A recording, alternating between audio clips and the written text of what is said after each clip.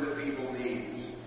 Say to those who are of a fearful heart, be strong, do not fear. Here is your God. He will come and save you. Then the eyes of the blind shall be opened, and the ears of the deaf unstopped. And the lame shall leap like a deer, and the tongue of the speechless sing for joy. For waters shall break forth in the wilderness, and streams in the desert. The burning sand shall become a pool, and the thirsty ground springs of water. The haunt of jackals shall become a swamp, the grass shall become reeds and rushes. A highway shall be there, and it shall be called the Holy Way. The unclean shall not travel on it, but it shall be for God's people. No traveler, not even fools, shall go astray. No lion shall be there, nor shall any ravenous beast come up on it. They shall not be found there, but the redeemed shall walk there. And the ransom of the Lord shall return, and come to Zion with singing. Everlasting joy shall be upon their heads. They shall obtain joy and gladness, and sorrow and sighing shall flee away. Hear what the Spirit is saying to the church.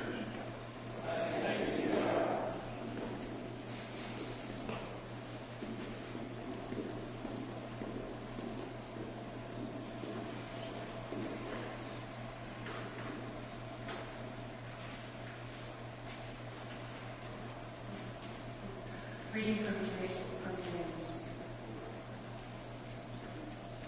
The psalm will be read by the congregation and to whom by elders beginning by Happy are they who have the God of Jacob for their God, whose hope is in the Lord their God.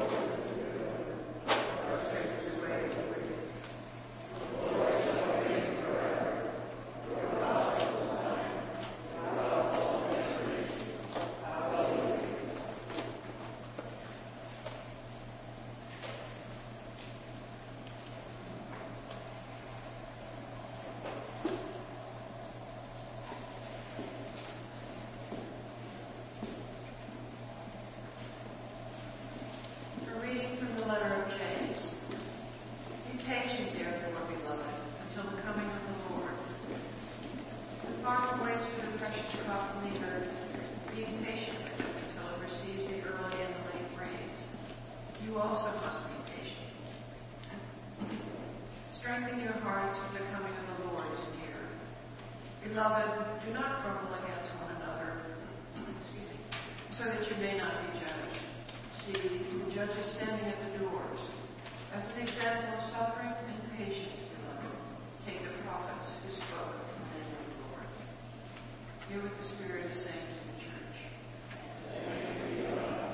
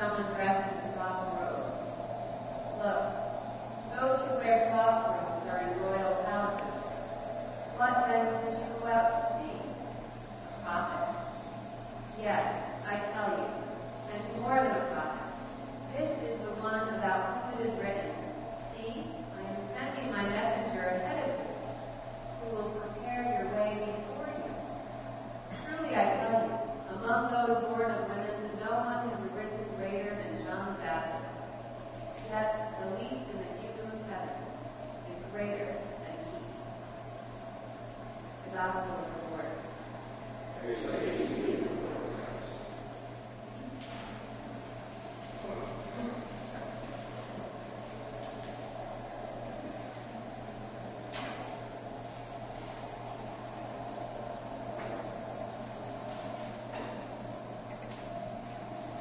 the name of the Holy Trinity, one God. Amen.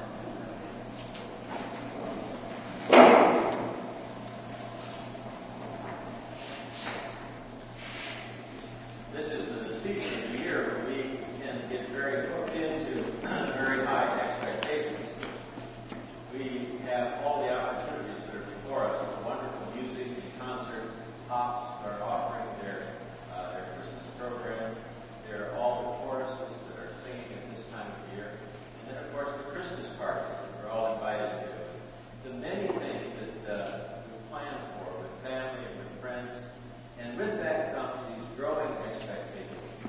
I've often thought that the Rockwell painting of the family gathered at Thanksgiving, with the father standing at the head of the table and about ready to carve the turkey, put an image in people's minds about Thanksgiving.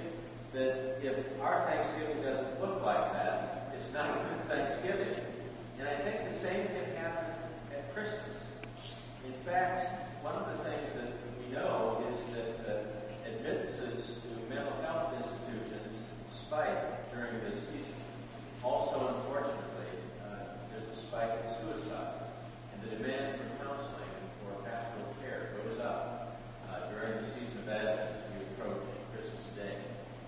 I was thinking this morning as we were to have two baptisms at 8 o'clock, and one family lived out in Harvard, and they really felt they weren't going to be able to get everybody in. And the other family lived close by. Someone flew in from Florida to be here for the baptism, and they were very concerned that they would maybe not be able to get in to have that baptism. And I can imagine that the expectation of the family at Harvard was dashed when they realized that they weren't going to be able to make it this morning. We get hooked into these high expectations, and when those expectations aren't met, we can feel very disappointed. Well, the gospel we have today about John the Baptist, I think, addresses John with regard to his expectations about who he understood Jesus to be. John the Baptist had been imprisoned because he dared to challenge Herod about Herod's affair with his brother's wife, and also because of all the awful things that Herod apparently did, according to the Gospel of Luke. John the Baptist had been thrown into prison, and one can imagine that he was very discouraged being there. And he decides that he would send one of his disciples to ask Jesus if he is the one who has been long awaited for. And the question that was carried to Jesus was, are you the one who is to come? Or are we to wait for another? And Jesus' answer is very strange. He says, go and tell John that you hear what you hear and see. The blind receive their sight, the lame walk, the lepers are cleansed, the deaf hear, the dead are raised, and the poor have good news brought to them. Probably not the answer that John was looking for. A simple yes or no would have sufficed. Are you the one? Yes or no? Instead, the disciple comes back with this kind of long, drawn-out answer. John probably was fairly discouraged because he had baptized Jesus, and it apparently had been some months, and he had a very clear image of who Jesus should be if he is truly the Messiah. And I think that it's important for us to note that in Matthew's Gospel, John is the first one to recognize Jesus as the Messiah. Look, he shouted to the crowd, the Lamb of God who takes away the sin of the world. He is the one. Jesus is the one, not me. And I think that as he was there in prison, John, the one who had been the baptizer, we call him that because of baptizing Jesus in his ministry of baptizing, John became the doubter. And his declarative statement, he is the one, became a question, are you the one? his hopes dashed because his hope for a Messiah was very different from what he saw in Jesus. As John described what the Messiah would be, he would see Jesus as the fulfillment of centuries of waiting for the one who would come bringing judgment and bringing power, and perhaps even enough power to overthrow the Roman government that was oppressing him. So John is discouraged. John just doesn't understand who this could be. In some ways, I think that we suffer from the same kind of doubt. The church hasn't been very good about accepting doubt as a part of our spiritual life, a part of our spiritual journey. And I think doubt is very much a part of all of our spiritual lives. There are times when we truly doubt. And to be able to express that is very important, I think, because it's one way that we can be honest with God about where we're at in our relationship with God. So John is a doubter at this point, and wondering, could Jesus in fact be the one? I believe that Jesus was inviting John and inviting us to see that what the Messiah was doing was something very different than we might expect.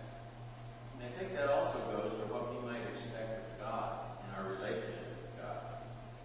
Jesus was inviting John to see the kingdom, to see what was happening all around Jesus. It was as though Jesus was saying, look, John, just look. Look at what's going on. You think this might be what the Messiah is about bringing about the kingdom of God right here, right now? Well, we too, unfortunately, can miss the kingdom right in our midst. And I've often thought that we get glimpses of it, but we can so easily fall into the trap of believing that nothing has changed. The reign of God does not exist, because for centuries on centuries, wars continue, injustice continues, violence and evil is prevalent. And we wonder, is it possible that the reign of God could actually be present? Could the kingdom actually be here? Well, what I would suggest to you this morning is that I think we have to open our eyes and see the possibility for the kingdom to be present in the kindness and in the goodness of the people we know, and in the world in which we live, in our communities and in our church. There are so many examples in our community, and as I think about the outreach of this parish, right now we have people collecting clothing so that folks in Boston can have warm clothes if they're out on the street. We have people who go in every month preparing a meal, taking a meal into the cathedral soup kitchen so that those who are on the street have an opportunity for a hot meal. We have those who've been working to prepare the gift bags for MCI Concord. And what a gift that is to those who receive perhaps no other gift. And that is the kingdom of God. That is Christ working through the body of Christ, the church. It is Christ working through you. So my hope today is that as we find ourselves in the midst of all of this hoopla about getting ready for Christmas, and as our expectations continue to get higher and higher about what that must be, that we not forget that we are preparing to celebrate the Incarnation, God with us, Emmanuel. And we're also preparing our eyes and our heart to see the presence of the kingdom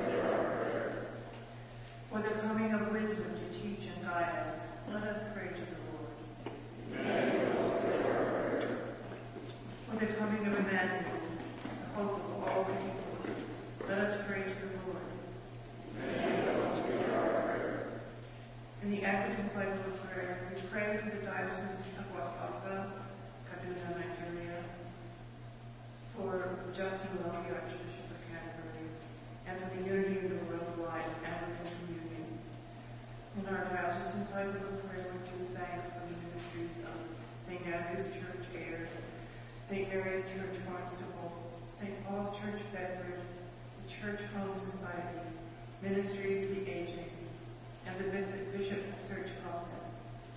For the Church throughout the world and the faithful in every place, let us pray to the Lord. For Catherine, our presiding bishop, Tom and Gail, our bishops, for Tony and Becky, our priests, for Rob, Maureen, Judy, Janet, and Spencer, our priest associates, for all bishops and all those who minister in Christ, and for all the holy people of God, let us pray to the Lord. We pray for Barack, our president, and Deval, our governor, for the leaders of the nations and all in authority. Let us pray to the Lord. For justice, peace, and freedom among peoples of the earth, let us pray to the Lord.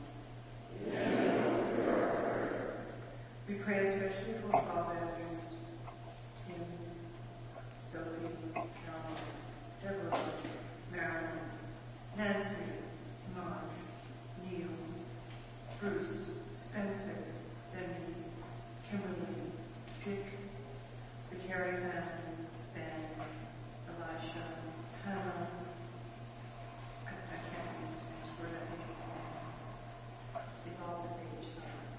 Hannah, Nan, Helen, Dawn, Sister Olga, Reverend Stephen, Dawn, Ed, Mary Lou, AJ, Barbara, Bishop Tom, Annie, Richard, Reuben, Jim, Molly, Raj, Jerry, Pat, Jacqueline, Kathy, Elizabeth, Lamb, Edie, Liz, those without jobs, those serving in the military, and all who work for peace. Are there others?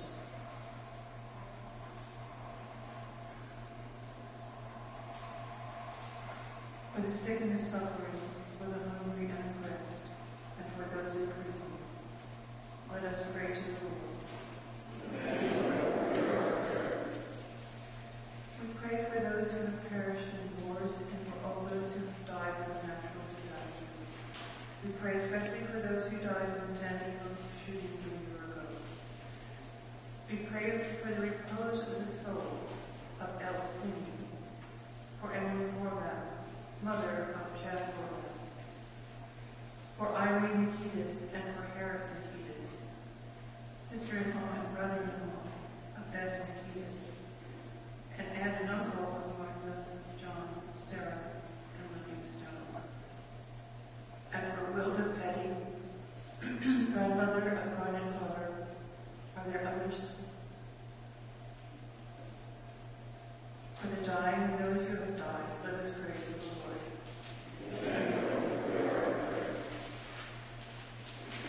For our deliverance from all affliction, strife, and pain, let us pray to the Lord.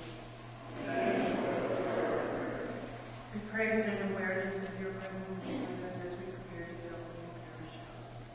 Let us prayerfully listen to the Holy Spirit as we create a space to better minister to the needs of our community and world.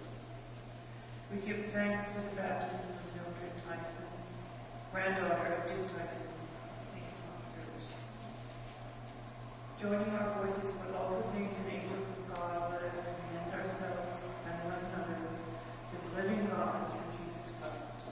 Let us pray to the Lord.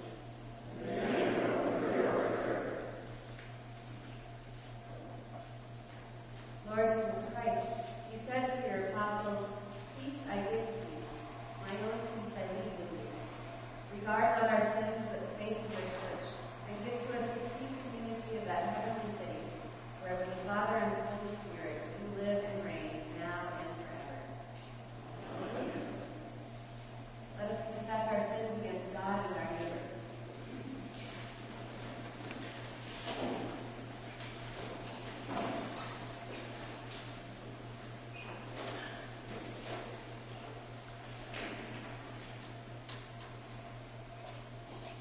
Most merciful God, we confess that we have sinned against you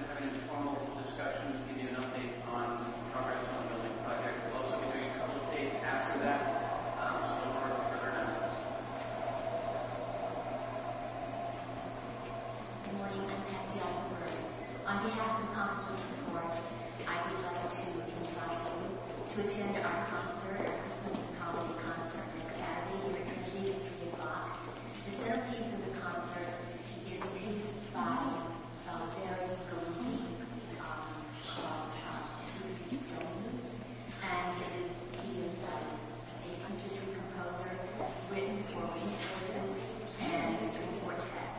Also, the concert will feature other composers, Fauré, Holst, Howey, and we would love to have you with us, and it would be a gift to us.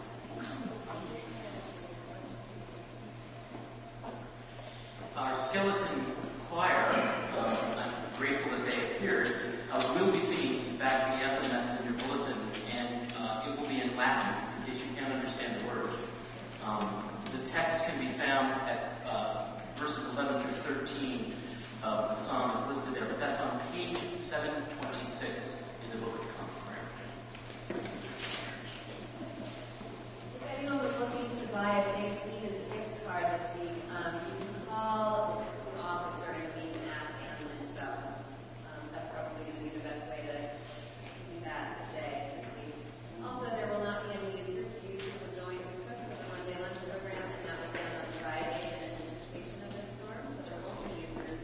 And there was supposed to be pageant rehearsal right after the service.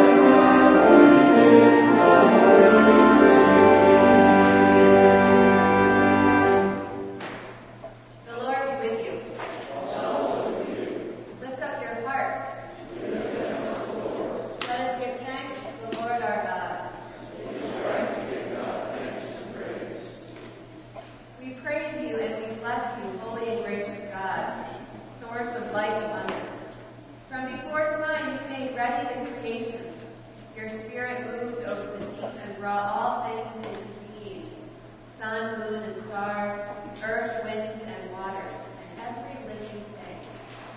You made us in your image and taught us to walk in your ways, but we rebelled against you and wandered far away. And yet, as a mother cares for her children, you would not forget us. Time and again, you called us to live in the fullness of your love. And so this day, we join with saints and angels in the chorus of praise that rings through eternity, lifting our voices to magnify you as we sing.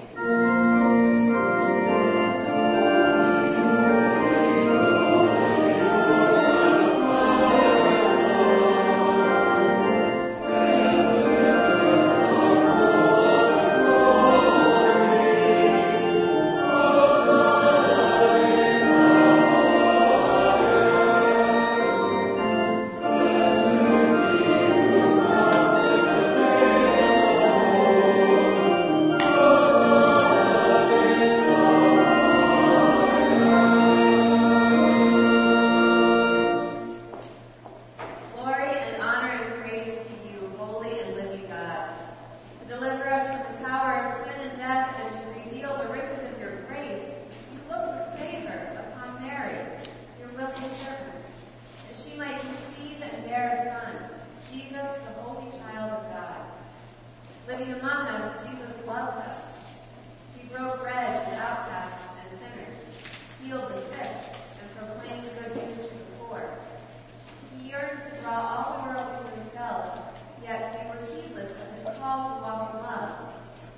Then, the time came for him to complete upon the cross the sacrifice of his life and to be glorified by you. On the night before he died for us, Jesus was at table with his friends. He took bread, gave thanks to you, broke it, and gave it to them, and said, "Take, eat. This is my body, which is given for you. Do this for the remembrance of me."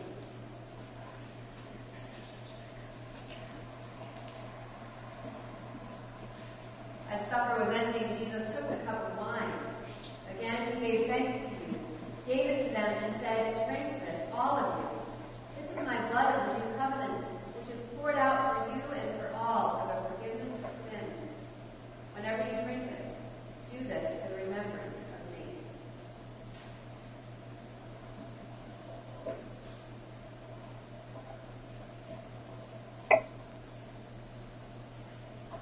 Now gathered at your table, O God of all creation, and remembering Christ, crucified and risen, who was and is to come, we offer to you our gifts of bread and wine, and ourselves a living sacrifice.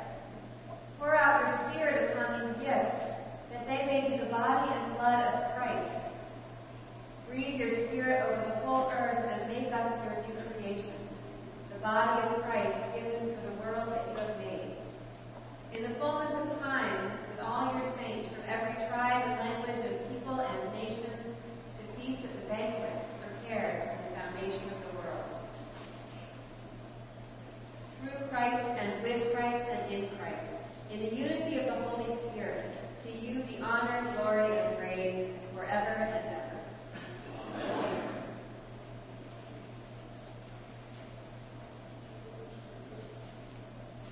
And now, as our Savior Christ has taught us, we are bold to pray.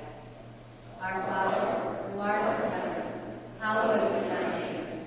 Thy kingdom come, thy will be done, on earth as it is in heaven. Give us this day our daily bread, and forgive us our trespasses, as we forgive those who trespass against us. And lead us not into temptation, but deliver us from evil. For thine is the kingdom, and the power, and the glory, forever and ever. Amen.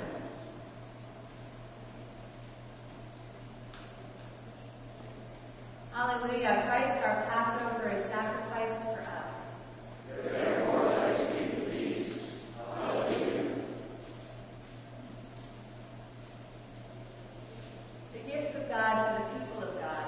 Take them in remembrance that Christ died for you, and feed on him in your hearts by faith with thanksgiving, knowing that all are welcome in God's table.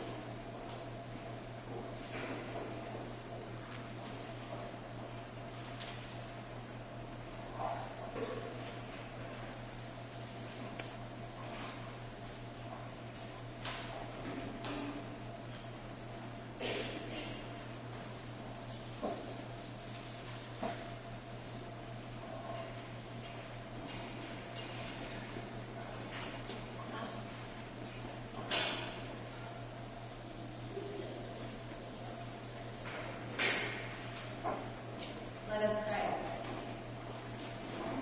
Eternal God and Heavenly Father, you have graciously accepted us as living members of your Son, our Savior, Jesus Christ, and you have fed us with spiritual food in the sacrament of his body and blood.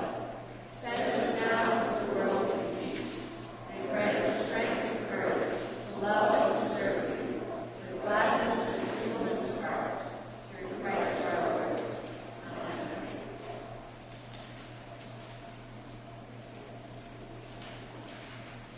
In the name of this congregation, I send you forth bearing these holy gifts, that those to whom you go may share with us in the communion of Christ's body and blood. We are worthy of one body, because we all share one bread, one body. May the Sun of Righteousness shine upon you and scatter the darkness from before your path, and the blessing of God Almighty